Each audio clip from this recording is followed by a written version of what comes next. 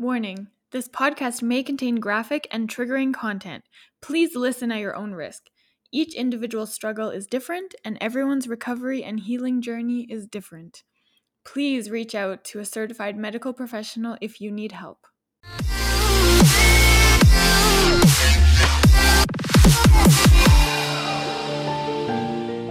Welcome to episode 9 of Stomp the Stigma, the podcast aimed to fight the stigma surrounding mental health through education, awareness, experiences, stories, resources, and the vulnerable truth. Today I'm back with Max Hall for part 2 of his interview. If you didn't listen in last week, go back and listen to part 1 to hear his whole story. Today we dive further into his experiences and his trauma, as well as his coping mechanisms and his healing journey over the past few years. Oh my gosh. Okay, I wasn't expecting that kind of extreme of a story, but thank you. Thank you so much for sharing that, and I am so sorry that you have been through all that you've been through, but I'm so glad that you are still here today, and I'm so glad that I was able to meet you and that you're a part of my life. I relate so much to your story, and as you're talking, I'm like, oh my gosh, this is like, I know exactly how you feel and what you've been through. Not like, obviously not to the same extent, but yeah, I don't even know where to start now. Yeah. Well, and we all have our own stories, right? Mhm. So, even though you can relate to somebody, empathize with them, everybody's story is different in some way, shape, or form. So, Yeah. even when I've listened to your story, I have some of those same feelings of like, I Yeah. can empathize with that, but there's things that I can't be like, I know exactly how that feels, because everybody's story is so different. And I think Mhm. that's a good thing to remember. I'm sorry that I had to go through that too.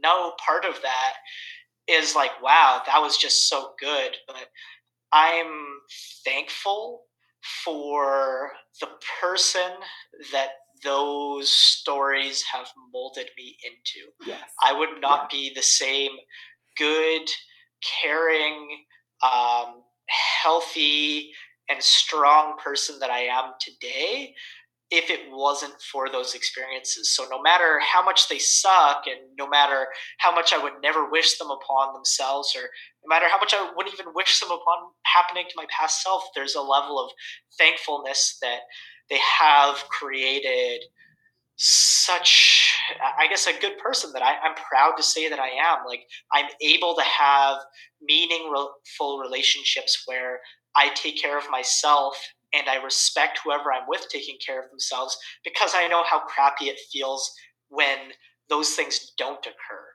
Mhm. So it, in a way, has given me a good knowledge of what I want in a relationship through knowing what I don't want. Yeah. And then it sparked me and gave me my passion to want to help people with their mental health through their physical health. And that's why I've been able to be such a successful trainer and make a difference in so many people's lives, and start a podcast that people are loving and enjoying, and that is legit helping people. None of those things would be possible if it wasn't for the past that I've had. So as much as all of those things suck, there's a level of thankfulness that it has molded me into this amazing person that's allowed me to be such a positive change in so many people's lives, and to be a person that I can say that I'm proud of to be today. So. Mhm.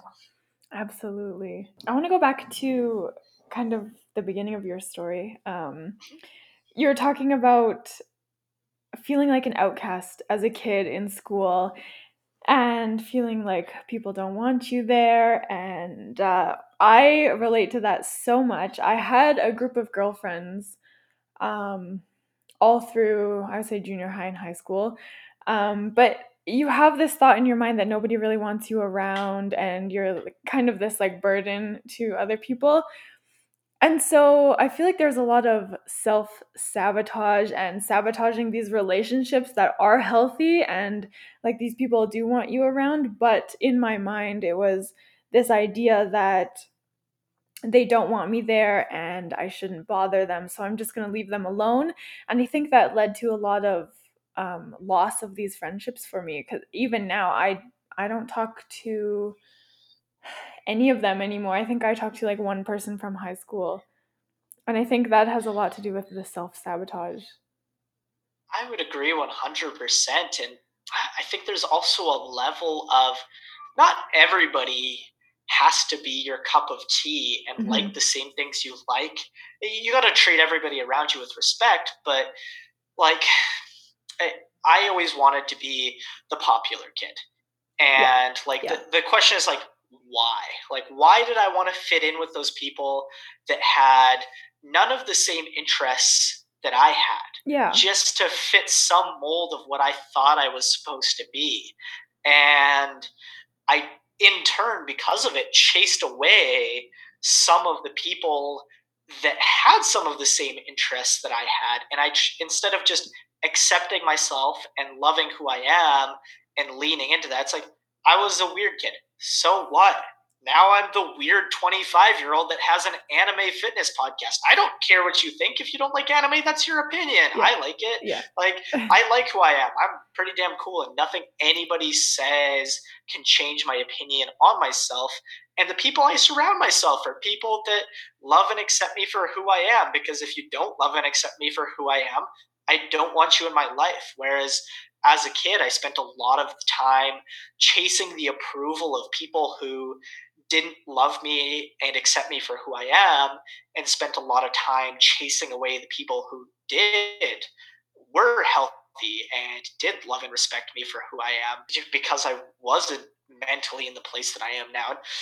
I probably had to chase those people away and deal with a lot of those things in order to learn what harm it's done in my life, so that I can have some of those more meaningful relationships and friendships today from the lessons that I learned from that.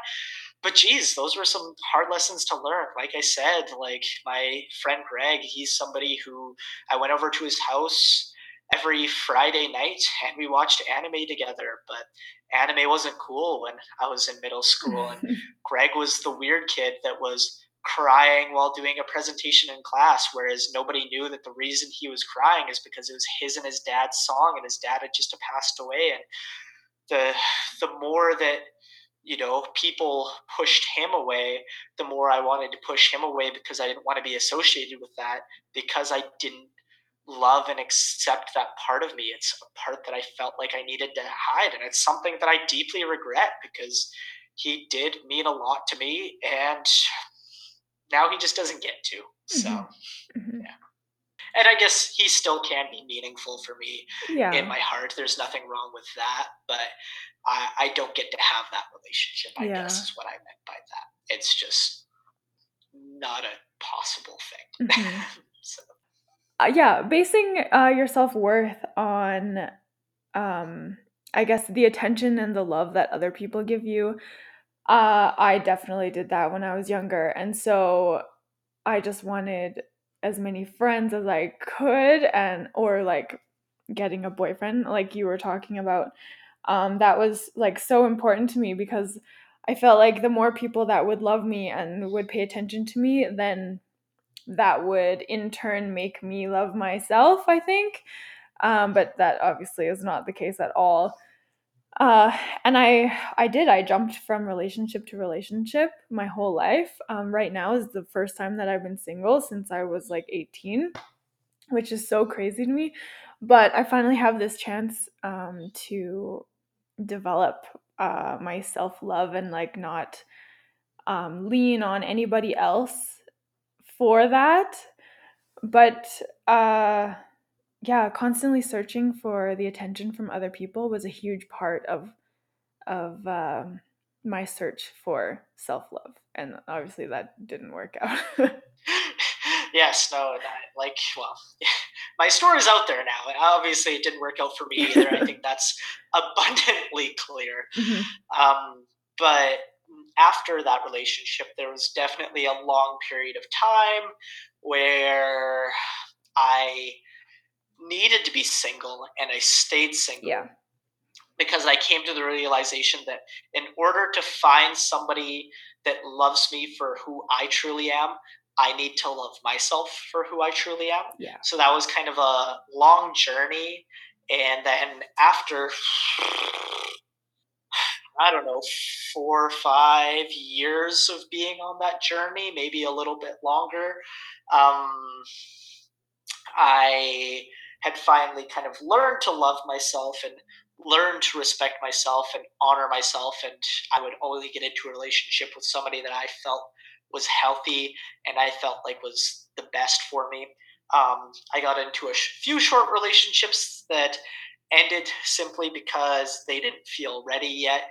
And I didn't hold it against them. They didn't hold it against me. Mhm. There was no fighting or negativity or animosity, and that felt really good. And now I'm in a relationship with somebody that very much does respect me for me, and I respect them for them. And a big thing that I say a lot, I'm kind of a nerd for this, is I've always said that in a relationship, I don't want somebody that walks behind me or that I walk behind.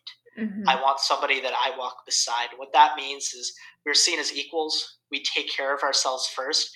And instead of feeling the need to take care of each other, we take care of ourselves. And then we get to enjoy the moments and the respect and the time and the energy and everything together as equals rather than the relationship being revolved around serving that person or having them serve me, which neither feels good to me. I've always wanted somebody that is very much cares about themselves as much as I care about myself, and I Mhm. found somebody like that, so I'm really happy about that. But it's something that I hold a huge value of is their priority is taking care of themselves first and foremost. My priority is taking care of myself first and foremost. I pursue my passions, they pursue their passions, Yeah. and we get to share those things together.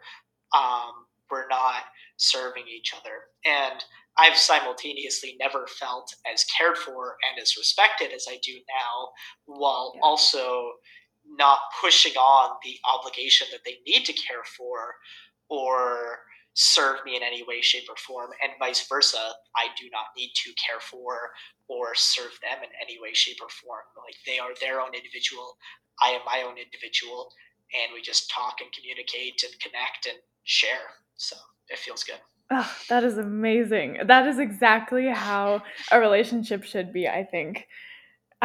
When you were talking about your previous relationship, I I definitely connect with it way more than I thought I would. And looking back on my previous relationships, I never really realized how kind of toxic and manipulative they were. I mean, I guess when you're right in there, you don't even realize and you don't notice. And no matter what other people say to you, like other people can warn you and tell you like, "Hey, this is not healthy," or like you should get out. When you're right in the middle of it, you just have your blinders on and you don't really realize. And now that I'm obviously not in that relationship, I've realized how toxic it really was. Like you were saying about not being able to be friends with other women or even talk to other girls at all. That is exactly how it was for me as well. He told me that he would never be friends with any other girl because that would be inappropriate, and that I after high school, I lost all of my girlfriends. We had a huge fight. There was so much drama. So then I ended up becoming friends with a lot of guys. And that was just how my life was. There was a lot less drama, and I was so much happier with it. And so then I started dating this guy, and he told me that being friends with guys, talking to other guys was so inappropriate. And I lost a lot of my friends because of that. But I kind of did what he told me to do, and what he told me was like what I had to do for him, I guess. And then on top of that, the manipulation, like there was no physical abuse, but I would say the mental abuse, like you were talking about, it definitely wasn't to the extent, and I don't want to like downplay your experiences at all. but I feel so connected to you in some way just because of what you were talking about. But telling me like I could only wear certain things, or I could I mean, these are little things, but like I could only paint my nails a certain color, or I couldn't cut my hair a certain length, and things like that. Anytime that I would go out to a restaurant with a friend, he would always ask me what I ate and like kind of monitor what I was eating all the time. And it was just so controlling and manipulative. And I didn't even realize while I was in that relationship what that was or how bad it was until after. And now that I'm on my own and like able to experience life and just do what I want to do for me, now I see what you're saying about a new relationship. Like that is exactly how it should be, and that yeah, I I would never let somebody treat me that way again. No, and it took me a very long time to get my self respect to a point where I felt like I could never be that way. And for a Mhm. long time, I didn't trust myself to get into relationships because I felt like I would just end up in a relationship like that because I didn't have my shit together. So it Mhm. did take me a while to get there. Thank you for sharing that. I'm so sorry. That's so hard. Obviously, in certain ways I can relate as well, even though our Mhm. experience, I'm sure, were different. Like, I Yeah, never yeah, absolutely. necessarily had what I could eat monitored, even if it was sometimes limited at times. But similarly, I wasn't allowed to work out because she Mhm. didn't like the way that that made my body look. And then on top of that, um, I guess there wasn't really, you can't wear this or you can't wear that.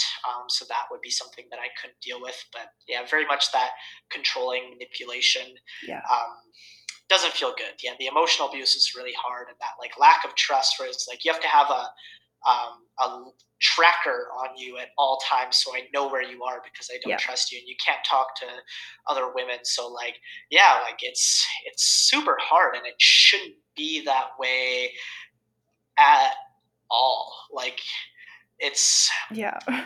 be very careful about my wording here, but there's like a very fine line where I would never allow myself to be in a relationship like that again. If anybody tried to say any of those controlling things to me ever again, that you can't do this or you can't do that, I would just walk away. I'd be like, Yeah. peace. Like, I, Yeah. I'm like, I love and respect myself too much to be like that. Well, Like, yeah, you know, exactly. like if I was with somebody that was like, oh, you can't go on this podcast and talk to Elena because she's a girl, I would be like, get fucked. Yeah. Like,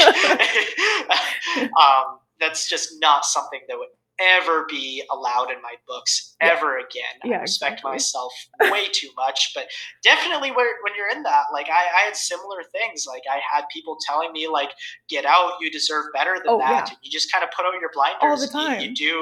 you do kind of ignore what other people have to say about it to a certain extent, and that's not a good feeling. But that's why it's so important to learn what your boundaries are for yourself, Yeah. because a lot of times in relationships you're not going to listen to the counsel of other people even if it's good advice. So you have to have a firm set of boundaries for yourself going into that relationship, so you know what the moral values are that you rely upon, to know when to walk away, to know when to say no, to say, you know, just be okay and to be safe with yourself. Like, you have to, just like you have to love yourself before somebody else can love you, you have to feel safe with yourself before you can feel safe with somebody else too. And that can be a really hard thing to do. I think if a lot of us question that, like whether we feel safe with ourselves or not, a lot of times the answers are no.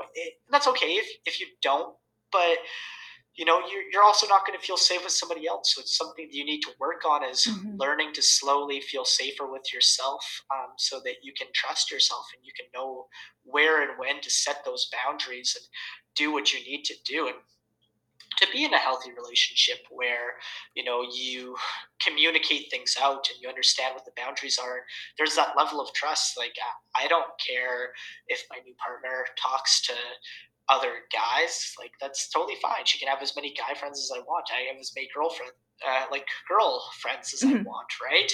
It's just, they're just friends. And it's like, like, don't get me wrong, cheating does happen, but the person actively makes that choice to Yeah. do that. So if something was to happen, I've always told myself this: if something was to happen where I was to get cheated on, for example, we were to define the relationship as completely monogamous, where we're not sleeping with other people, and the person was to go about and do it anyways, I would have to ask myself the question of, can I forgive and forget this based on the communication we have and move along forward feeling trusting that it's not going to happen again?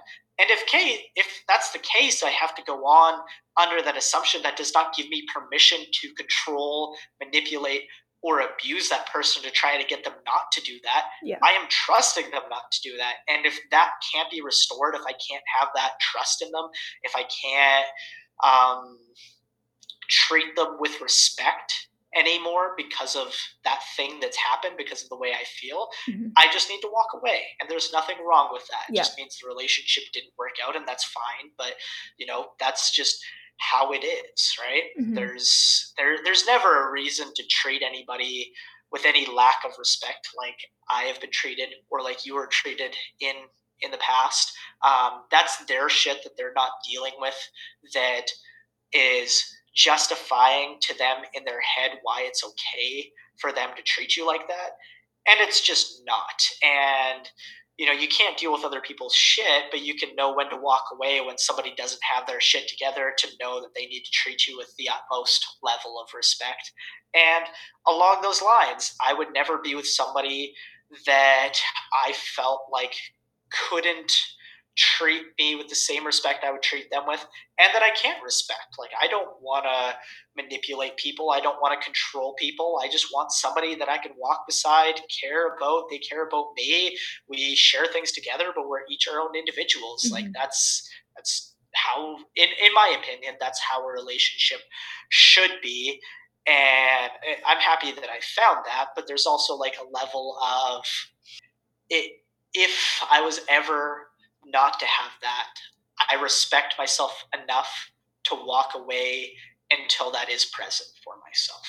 So that is the hardest part. Until you love yourself enough, I think we stay in these toxic relationships because it's terrifying to leave and to be on your own and be with yourself when you don't even love yourself. and like I said earlier, sometimes you talk yourself into, if somebody else loves me, then I can love myself. It's like that's just not how it works. That's Sorry. not how it works. You were also talking about that sense of like being lost after the relationship.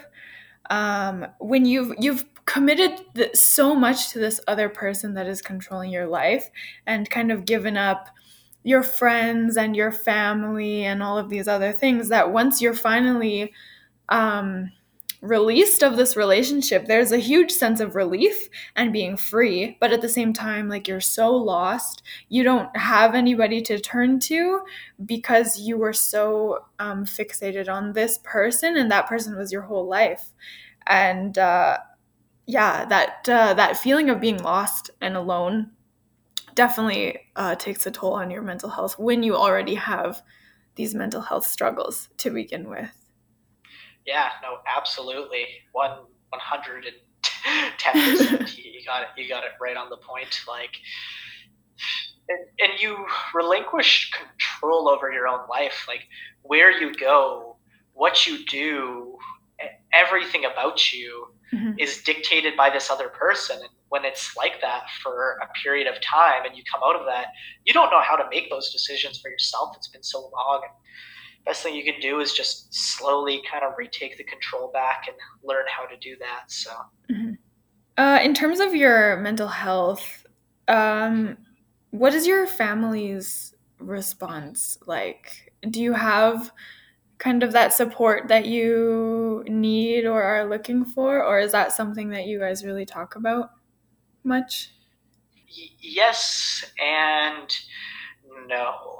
So obviously growing up, that wasn't there, and a lot of that probably wasn't there and wasn't present due to me feeling like there was something wrong with me and choosing not to talk about it. So my parents were completely in the dark. My family was completely in the dark about everything to do with my mental health, um, all growing up. And then obviously when they found out is when they had to check me out of the hospital. So what a shitty way to find out. And I think my lack of wanting to do what was best for myself caused a lot of strain on my relationship with them, and rightly so, because they wanted what was best for me, and I simply didn't. And they could see that. They could see that, this horrible person was treating me absolutely horribly, and I just wanted to stay in that horrible place. So that put a lot of strain on my relationships with my family, and even though they still loved and cared about me, I think they dealt with a lot of trauma due to my mental health that I still hold a lot of guilt over. Slowly, those relationships have been mended and repaired, and I do feel really close with my family. Again, I feel really loved for and cared for by them, and I trust them, and I think to a certain extent they trust me more again. So the relationship with them is definitely much better. um, they are just simply not the people that I choose to confide in, to talk about with my mental health. And I think part of that, even though I feel like they have a better understanding of it, they have a lot of empathy for it, they care about me, and they don't necessarily judge me based on it. I think a lot of this, and whether it's just in my head or whether it's reality, because of some of the trauma I've put them through with that, and some of the things that they've had to deal with probably their own mental health, dealing with some of the trauma of my mental health. For their sake, I typically choose to, if I'm going to talk to somebody, I talk to a counselor, and I just have other people in my life that I talk to about those things and choose to talk to about those things that aren't them. But at the same time, I do feel like they understand, they respect, and they care about me and my mental health, and they are aware about it. So I definitely notice that there's still a little bit of, I guess, trauma and maybe lack of trust in some areas because of, I think part of them is still dealing with some of the trauma and some of the what had happened in the past. And not 100%. They don't treat me poorly, but there's definitely certain things that I've noticed where they maybe still see me as that past person that dealt with all of that, not as the future person that's overcome all of that and is overcoming all of that.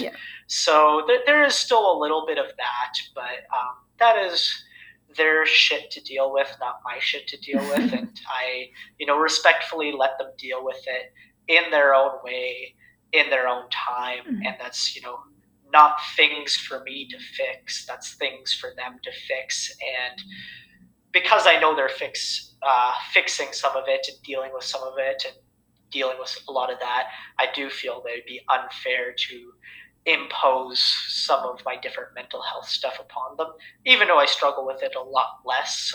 I just know that they don't need that, and that I'm fully capable of handling it on my own in a way that I know my places to reach out to. I have counselors that I know that if I need help, I can reach out to and I can get a hold of, thanks to COVID, easily over Zoom at any point in time. So I never have to, if I'm in a different place, if I'm traveling, I never have to try to find a new counselor. I can just set up a session with the same counselors that I know work for me because of Zoom. So that is a kind of a cool awesome. benefit to all of this. Is some of those tools and resources are a little bit more accessible, because nothing's worse than when you connect with, you tell your story, and you have a good counselor on hand, and then you have to go find a new one because you move or you're in a different city or whatever. It's like now you can just call them on Zoom. And it's a little different than like personal interaction for sure. Like there's different levels to it. But in my opinion, for me, it's better than trying to retell my story and find a new person every time that comes about. Just having that person on hand is a really neat kind of cool tool and resource that's came out of the lockdowns and some of the advances in technology that's had to step its way up because of it. So yeah, so that's me, that's my family. They're super supportive, they're loving. I love them to death, they love me to death, but they are dealing with their own shit, and I just know that I need to deal with mine in a way that doesn't make my shit their shit. And for me, I know that that's talking to a counselor and handling my own shit in a professional way, I guess. So yeah, I'm in the same boat. I mean, my family knows about everything now, but they're not the ones that I go to, or not the ones that I confide in to talk about everything, which is fine. Like you still have the support there. But well, and I think there is some disadvantages to that too. Like my parents know everything and know all of my struggles, but because I don't necessarily go to them as I'm dealing with things, they maybe haven't seen. They've definitely seen a lot of my growth, but they haven't seen maybe as much of it as if I did go to them with more things. Yeah. Probably. Yeah. But in the same breath of things, I still, kind of stand by my decision. I've felt that that's the best way for me to handle things in the way that I need to. So, playing team sports, I know, I mean, usually you become very close with your teammates and your coaches and everybody that is around you. You spend a lot of time together. I know for me, my past coaches have contributed to my mental health struggles a little bit.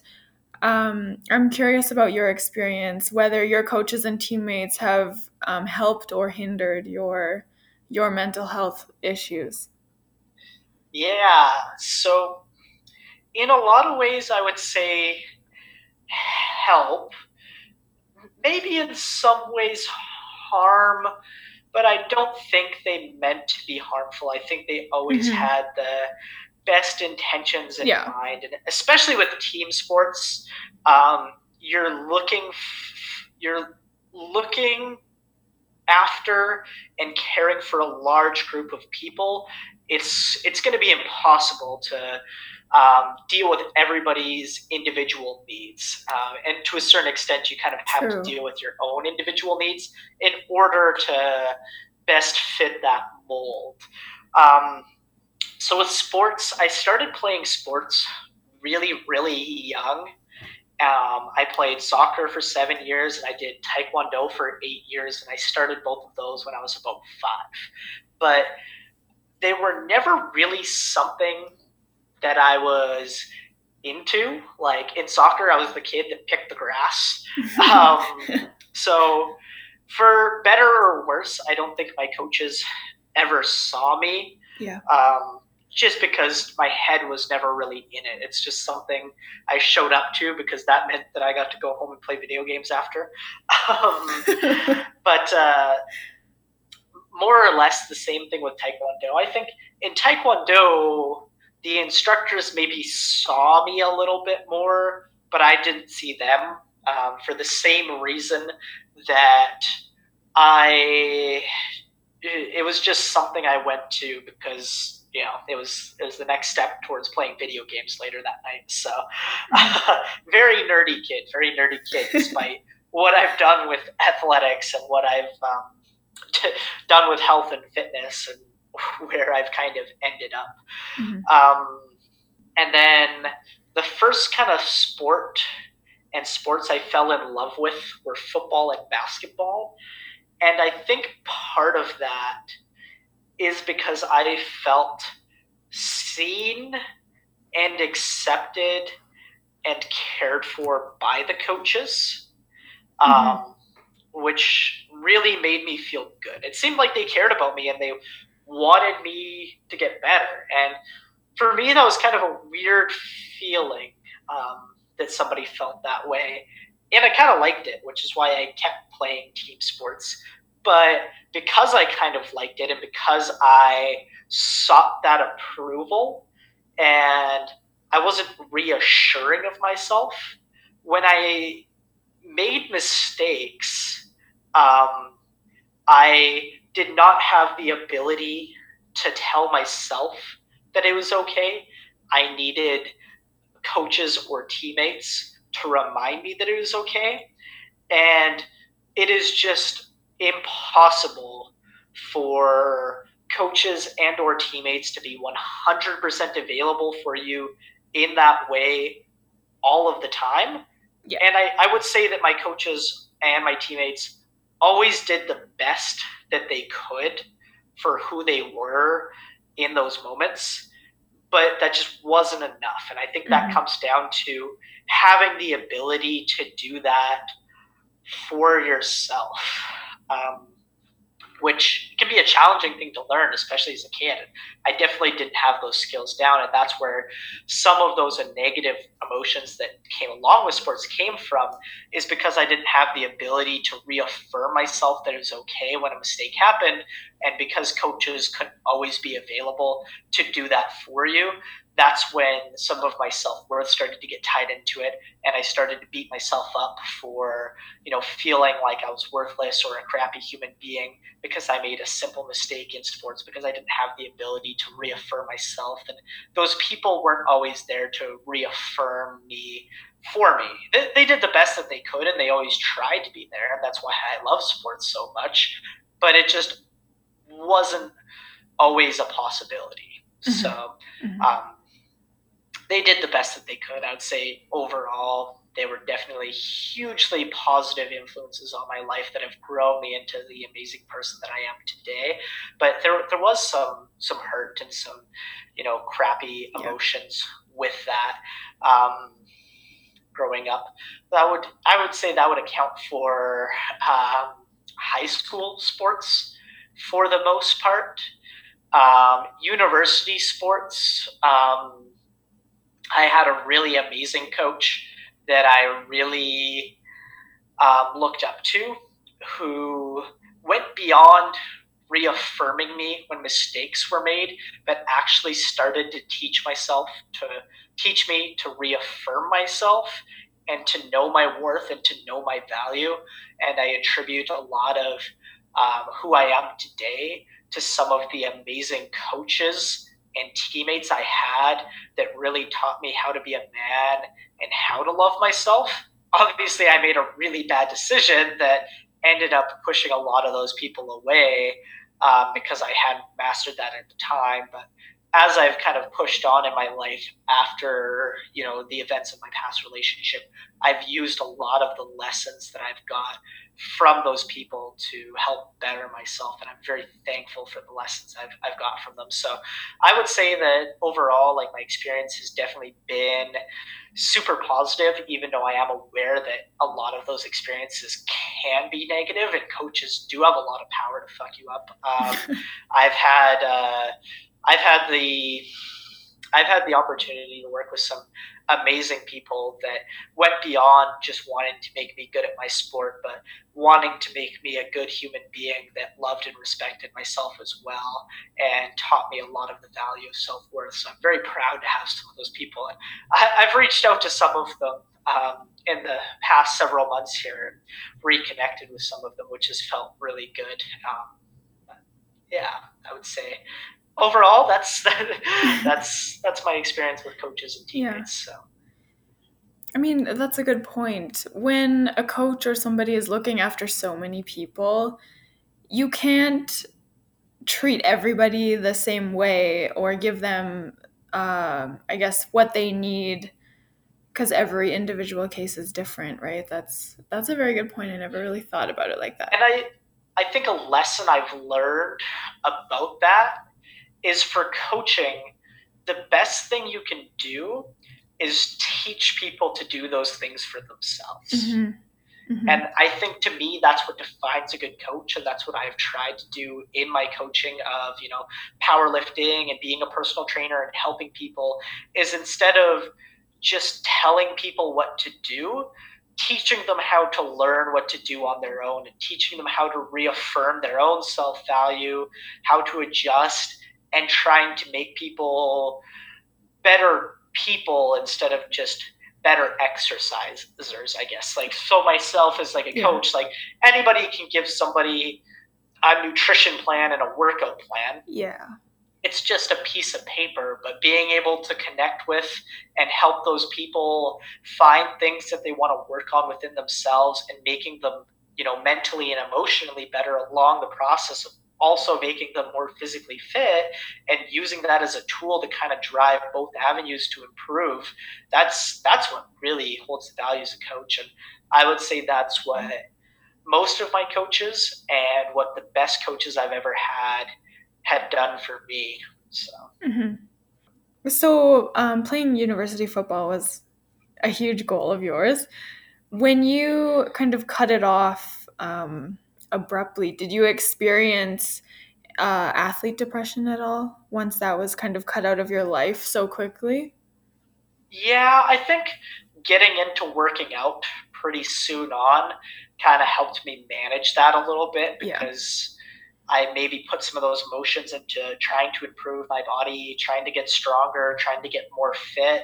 So maybe not a lot of that, but there's definitely been a lot of times. It's still one of my biggest regrets. Like, I worked super fucking hard to get where I was, and I just kind of let it all go. Like, I put myself in a position where I lost it all. And, even though I don't regret it, because it's helped shape me and mold me into who I am today.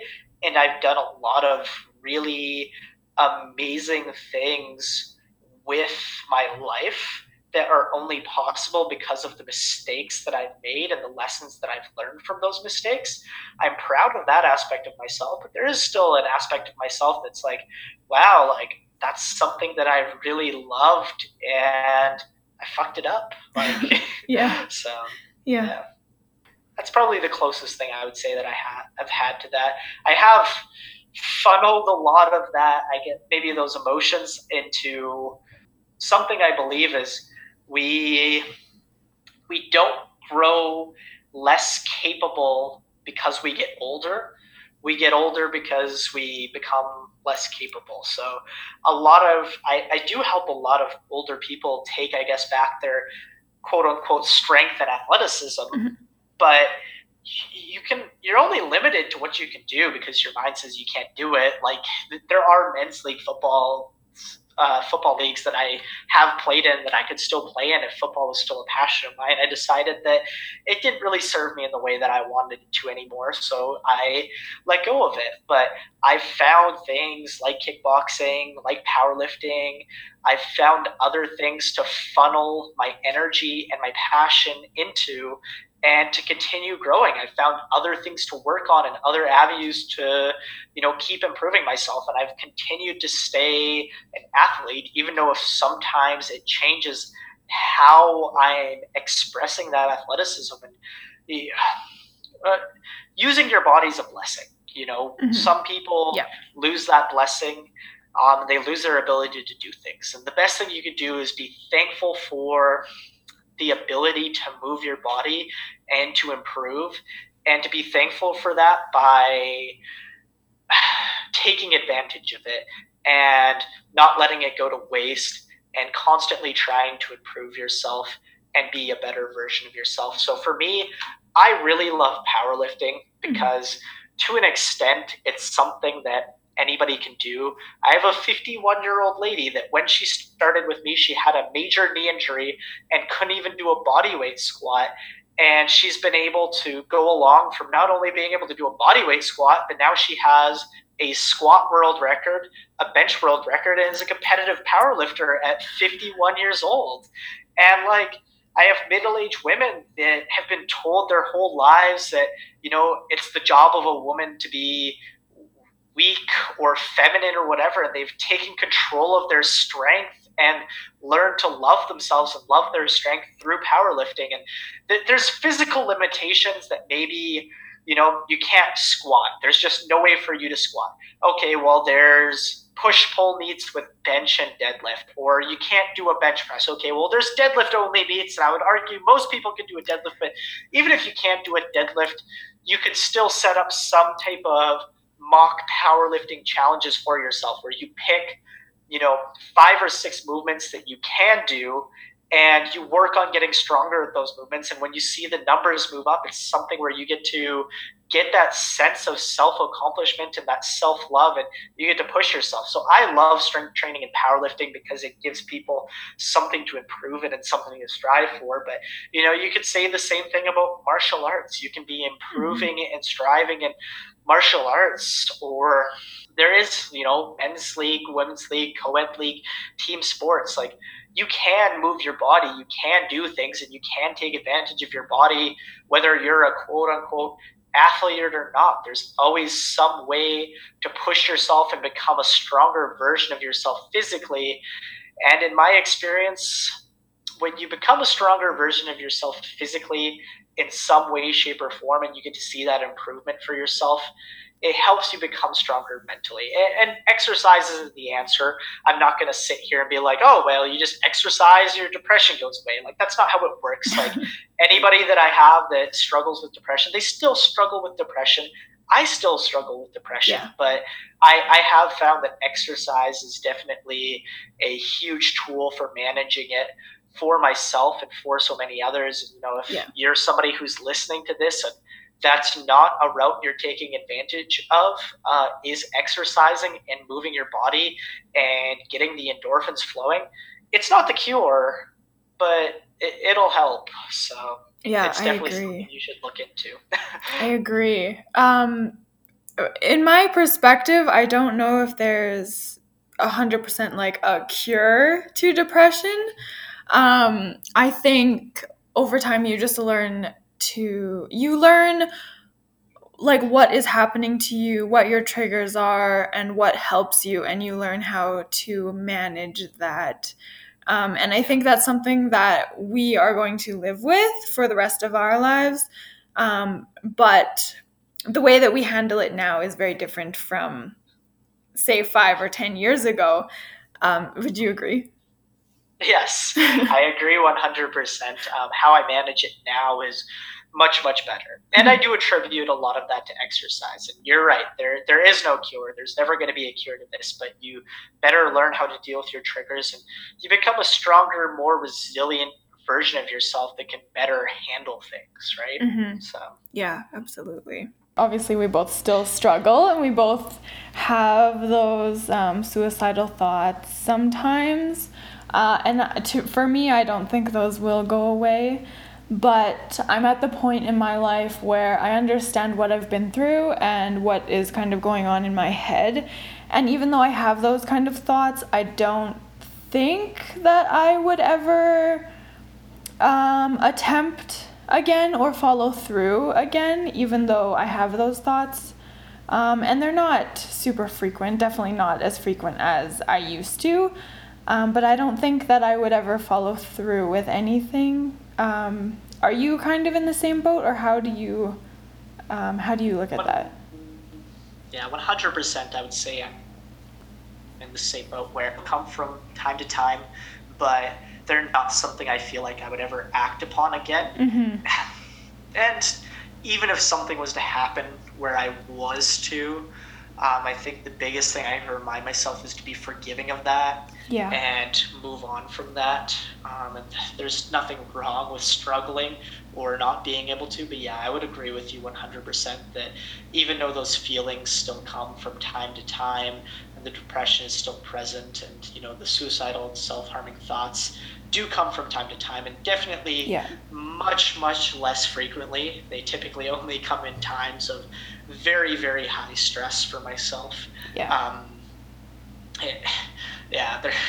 There's been some high stress crying breakdown times in the last year, but even through those really hard, stressful things and inability to deal with some of those emotions, I've still been able to be pretty confident and comfortable with myself that I would not act upon some of those thoughts. And that I want to be around. So yeah, I would agree. Yeah, and I'm at the point where I know now to reach out to somebody and to get help instead of just kind of sitting there in my own little hole, Yes, exactly. Yeah. Same with me.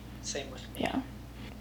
I know that there's a lot less discussion around male mental health struggles.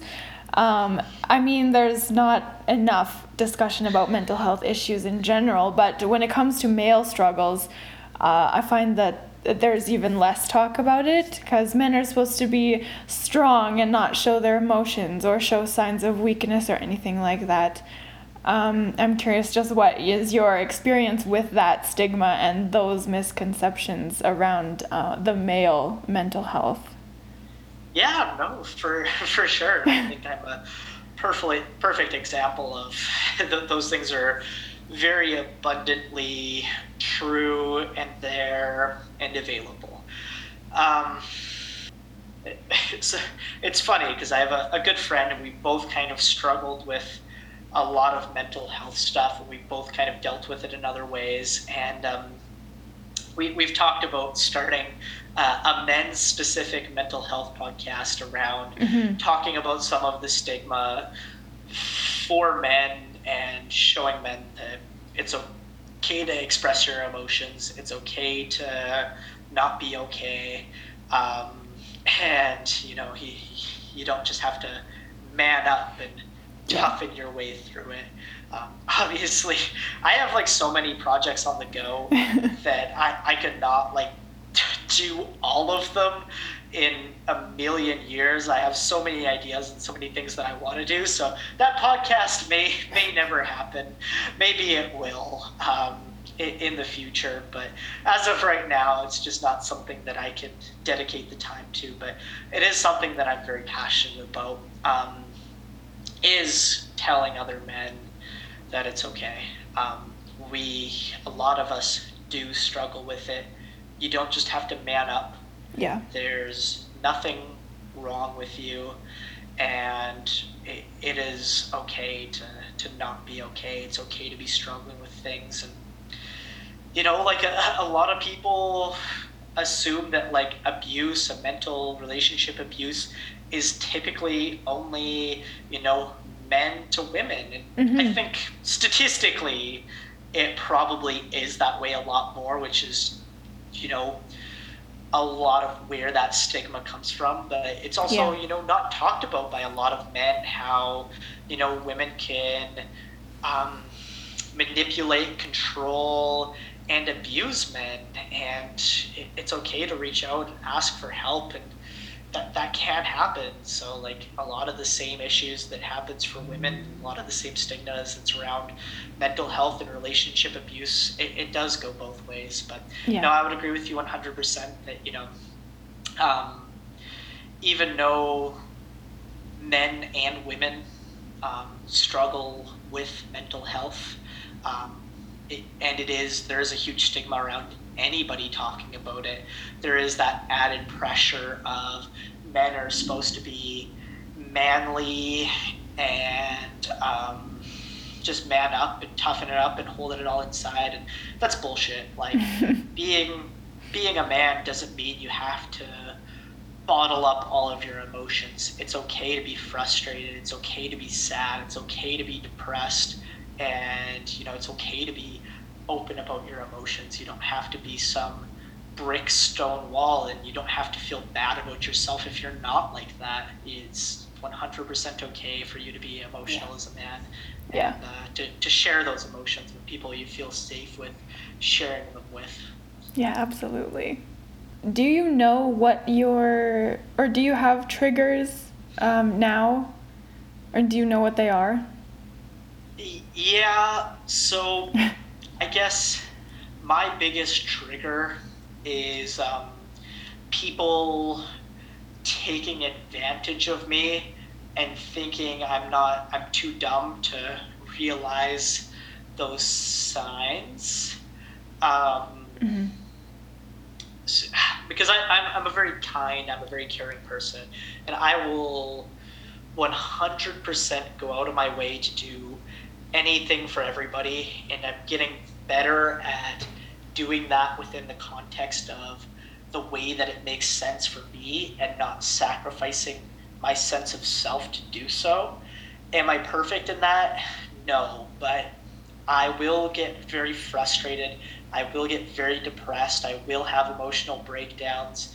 Yeah. And, I will have some of those thoughts come. I will get triggered when I am being treated that way. So, like, something that I went through in the past year is I felt very much that way at work. I'd worked for corporate gyms my whole life, and I felt very fulfilled and very good about the work I was doing with my clients. But I felt like the company was taking advantage of me and taking advantage of what I was willing to do and my mental health, and they would just ask for more and more and more, Mm-hmm. and they never really wanted to listen to me and what I thought was acceptable. For many years, I worked 100+ hour weeks and just worked myself like an Oh my absolute God. dog. And it's not that I'm like not okay with hard work and putting in lots of hours. Like, I'm probably almost working equally as much, but I felt very underappreciated. And when I was trying to say I need to take steps back and try to pull back some of that time and some of that energy for myself, I would get pushback from them that I wasn't doing enough. And it's like, no, no, no, no. Like, this is bullshit. I'm not doing as much as I was before, but I am doing enough. Like, I can only give to you as much as I'm willing to give. So for me, that created a very toxic culture where I needed to leave work and take a mental health leave. And ultimately, I ended up deciding that the best thing I could do for my mental health was to become self employed, so that I get to dictate and decide what is acceptable and what's not acceptable for myself, and other people don't get to make that decision for me. So even even in relationships, that's why part of the reason why that sense of self is so important to me, is I always want to constantly feel like I'm making the decisions for myself, and other people aren't trying to make those decisions for me, and that my views are respected and cared about. Mm-hmm. Mm-hmm. So when you get triggered and you kind of, not necessarily spiral, but you fall into this little bit of a darker place, how do you get through that now? Like, what are your coping mechanisms now that you know what's going on? Yeah, so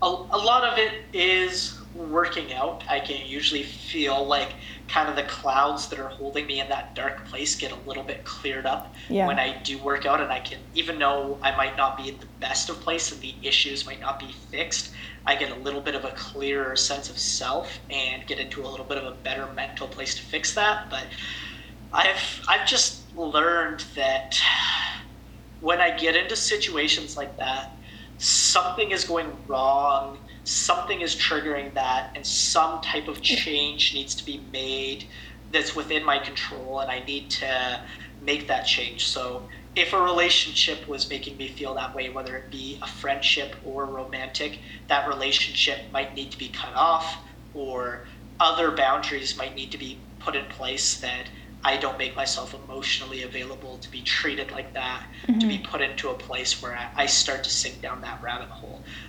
With my workplace, like I said, like I tried to set those boundaries and they just weren't respected. So ultimately, that led to me leaving and needing to leave. So that sense of control, sometimes the answer isn't always clear what you can do, but that is something that I always try to reflect in myself and say, what can I do about this situation? What is within my control? And how do I get it to a place where I feel mentally better about it? So you use exercise as a coping mechanism, but you've also used exercise in a negative way in the past. So how do you define kind of that boundary between healthy and unhealthy use of exercise, or is that just something that you have learned over time? It's definitely something that's been learned over time, but I would say the two distinguishing factors of it are, for me at least, is this is this affecting me in a positive way, first of all, and is this coming from a positive place, second of all? Mm-hmm. So is it affecting me in a positive way? I can look at things and say, like, what are my goals? And if your goal is simply just to move because it feels good for your mental health, that is fine as long as it comes from a positive place. But for myself, I know that a lot of the positive aspects that benefit my mental health that come from exercise come from a sense of improvement. So for me, if I'm doing extra junk stuff just to do it, to try to feel better about myself, usually those are coming from a negative place, because when I'm exercising to feel better about myself, I'm doing it from a place of self-improvement. I'm trying to make an area of my life better, whether I'm trying to get cardiovascularly more fit, whether I'm trying to improve martial arts skills, whether I'm trying to get stronger. I'm trying to do it from a place of positive improvement and positive change in my life. I'm not necessarily just doing it to do it. And I'm definitely not doing it from a place of, I hate myself, and in order to not hate myself, I need to change this. And I think that's the big difference between the way I did it from when I was younger, is I hated my body, and I felt the only way to love my body was to improve my body enough that I loved it.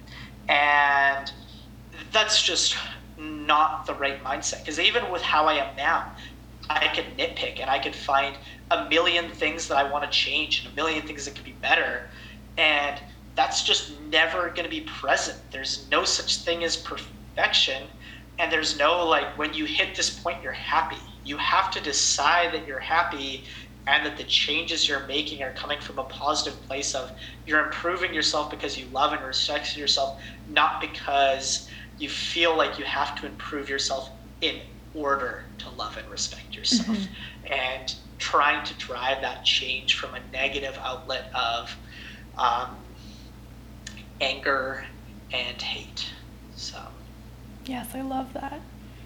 Okay, so if you could give somebody that is going through their struggles, what is one piece of advice that you would give them? Or what is one piece of advice that you wish somebody would have given you? One piece of advice? This is hard. I feel like I have so many. Okay, or give me a couple. Hang on at least one more day is something I would give people. Yeah.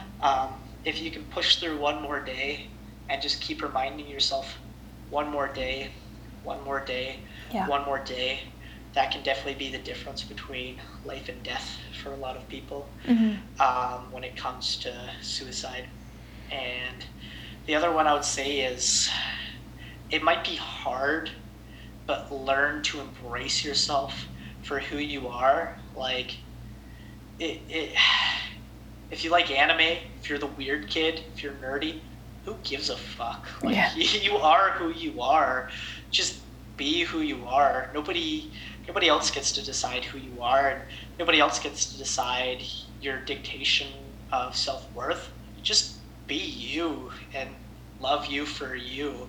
It's okay to want to improve yourself as part of that love, but you are you, and you are amazing in your own special way, and just look for the things that you love about yourself and accept who you are. Like, it's just as simple as it is. Like, if you like Disney movies, you like Disney movies. Somebody else doesn't like Disney movies, like, that's fine. They don't have to like Disney movies, but that doesn't mean that you don't have to like Disney movies. Like, if you like anime, if you whatever it is, like, name anything from A to Z. Like, you get to be you.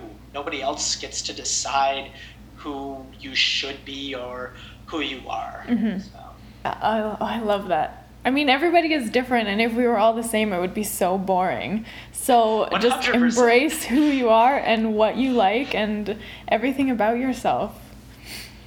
Okay, I have one last question for you. I know you're busy and this has been quite long, but I have one more question. I blocked off 3 hours for it just in case. But Perfect. Okay. Is there a stigma or an assumption surrounding mental health issues that bothers you the most or that you hear most often that isn't true? Yeah, and I think that this is kind of a gender-based one, and this kind of goes into one of the former questions, is I hate the whole stigma around man up, like just man up and just grit and bear through it. It's like, what the fuck does that even mean? Like, we're not all the same. Like, just because you're a quote-unquote man, like, doesn't mean that you have to bottle up your emotions and be strong 100%. Like, strength comes in a lot of different forms, and sometimes, like, one of the strongest things you can do is, like, admit that you have some of those emotions, that you're going through some of those things, and bear through it and make it through it and grow from it and learn from the experience and overcome some of those things. And like, yeah, I think one of the strongest parts of myself isn't bottling up and burying those emotions so far down and fitting the traditional mold of what man up means. It's the fact that I've embraced those things, taken those things, learned from those things, and then been able to share those things with people in a way that enhances and makes other people's lives better, inspires them to become better versions of themselves, inspires change, like, has, inspired me to start a podcast and positively, like, benefit people through that. And just all of the amazing projects that I've gone through in the name of helping people have all came from the ability to accept my emotions and feel them and not bottle them up and fit that traditional man up statement. And, if man up starts meaning that, we start doing that, fine, like, whatever, they're just words. But the stigma behind what it means to be a man and to just man up and bottle up your emotions, that would be mine. So. Have you experienced that? Has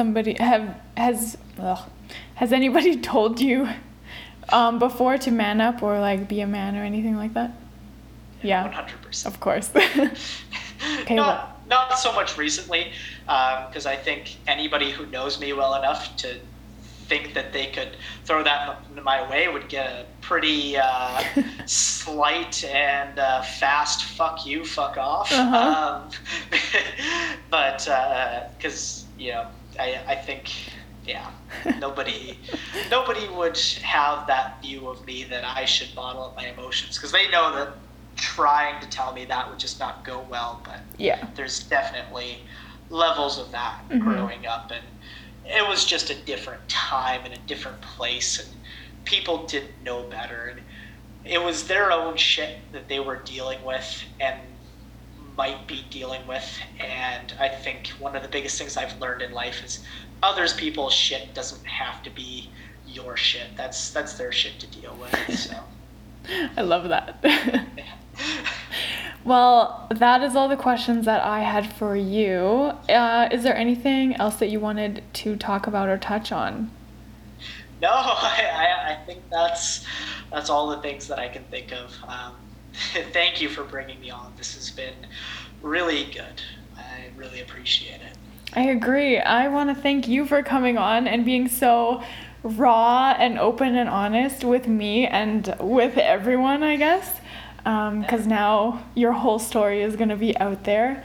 But I really appreciate it, and I know that this is going to help so many people, so thank you. Yeah, and along that lines too, like, I'm a resource for helping people. Like, I'm not a mental health expert. Like, I can only do what I can, but I'm always somebody that somebody can reach out to talk, whether you know me or not. If you reach out to me on social media and you need help in some way, shape, or form, whether it be with your exercise and nutrition or whether it be with the mental health side of things. Like, I'm here to listen. I'm here to help. I'm always resource available to anybody. If something is out of my scope and out of what I can handle from a mental health side of things, I'll always refer out and help somebody find the help that they need. But I'm always somebody, like, if you ever feel lost and alone and you're not sure who to open up to, I'm always somebody who is available. There's always room for you to open up to me, and you will always come into a place that is judgment free, no matter what you bring to me. Absolutely. So if somebody wants to reach out or has more questions for you, where can they reach you? So my Instagram is probably the best place. It is at Max Hall Fitness. And if you guys are interested, I do talk a little bit about mental health as well as I talk about anime and fitness in my podcast, the Plus Ultra Fitness podcast. So feel free to go give that a listen as well. Shameless plug. Awesome. Oh, thank you so much for coming on. This You're was very so welcome. good. Thank you again for having me on. Thank you so much for tuning in today. Feel free to reach out at any time. You can contact me on Instagram and Facebook at StompTheStigmaYYC, and you can email me at stompthestigmayyc@gmail.com. If you like the podcast, please like and subscribe on YouTube, Spotify, Google Podcasts, or Apple Podcasts. And if you or someone you know would like to come on, I would love to have you. Share your story, speak your truth, and together we can stomp the stigma.